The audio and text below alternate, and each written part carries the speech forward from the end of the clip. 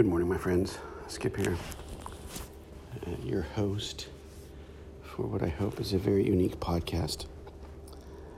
A podcast about all things music, from the history of some bands and some types of music to the deeper meaning of some songs to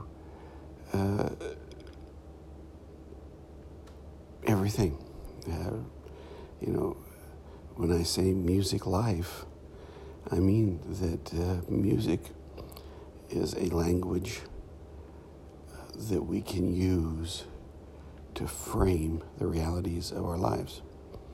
It brings back memories. It provides hope. It truly is there's a sacramental quality to music that I hope you get from me. I want to talk about one particular album that meant a lot to me, and that is Pink Floyd, The Wall. The reason this is on my mind is that last week, my 19-year-old son Jacob had to write a paper for college, and he's a big fan of classic rock, of all rock, and he wanted to write a paper on sort of the deeper meaning of the album, The Wall, and the movie. Now, I would say I think the album is a much better piece of art than the movie is, but the movie is a useful tool.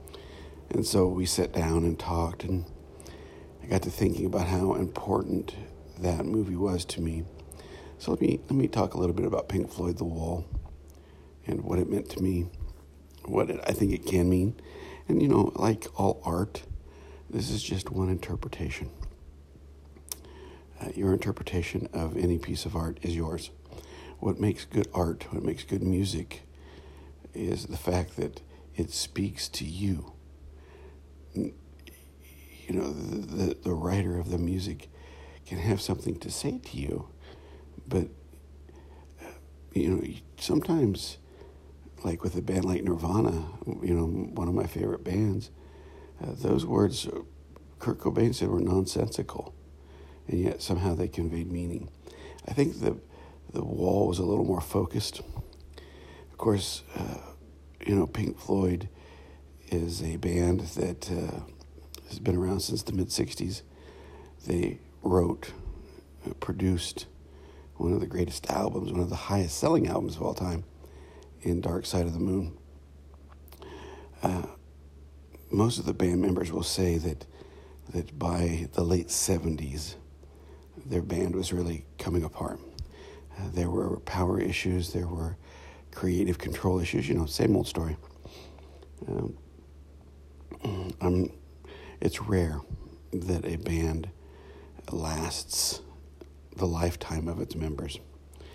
And it became obvious during the making of The Wall that this band was not going to last much longer. And eventually, in the 80s, they won't. As soon as The Wall comes out, and then the final cut, that was really the end of Pink Floyd with Roger Waters. They will go on to do more with the remaining members. But,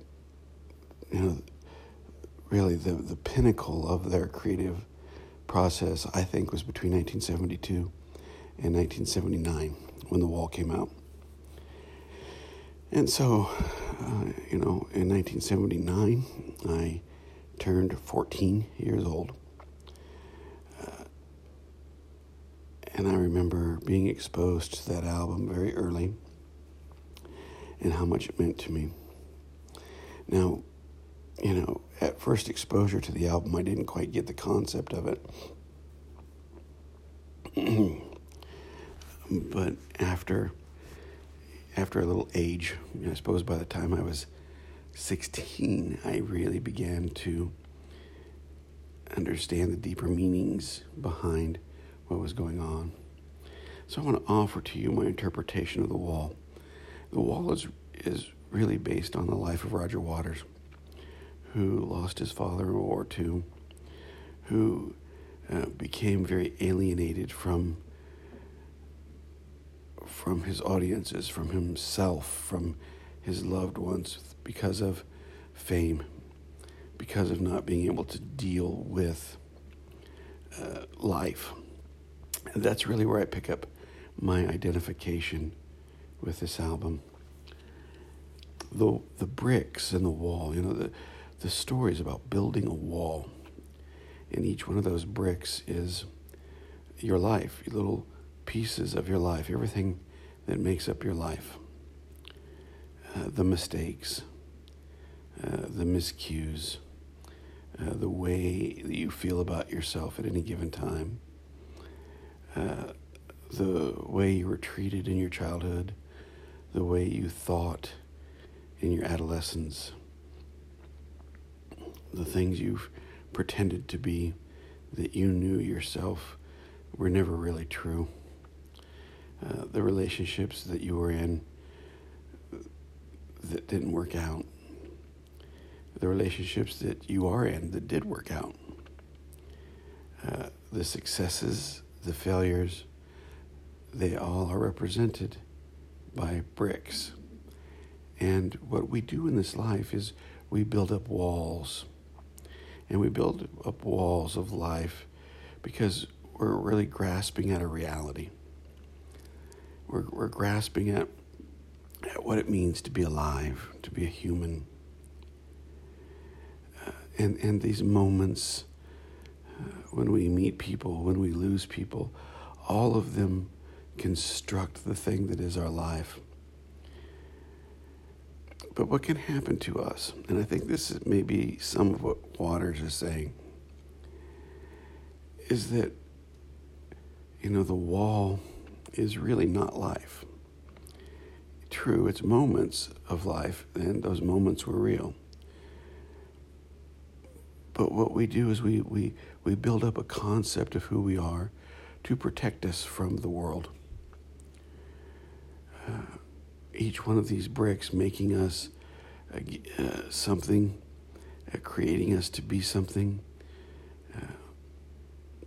Let me give you just an example. It's not my example, but maybe you can relate to this.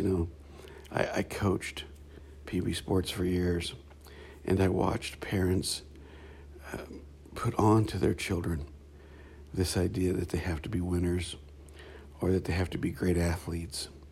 And there's nothing wrong, trust me, with being, striving for success, being your best. That's the point of sports. But what these parents would do is that they would put such emphasis or overemphasis into winning that these kids would then build a wall and they would become alienated from the joy of the sport. Give you another example. I talk a lot about Kurt Cobain. He's important to me. His birthday was just a few days ago.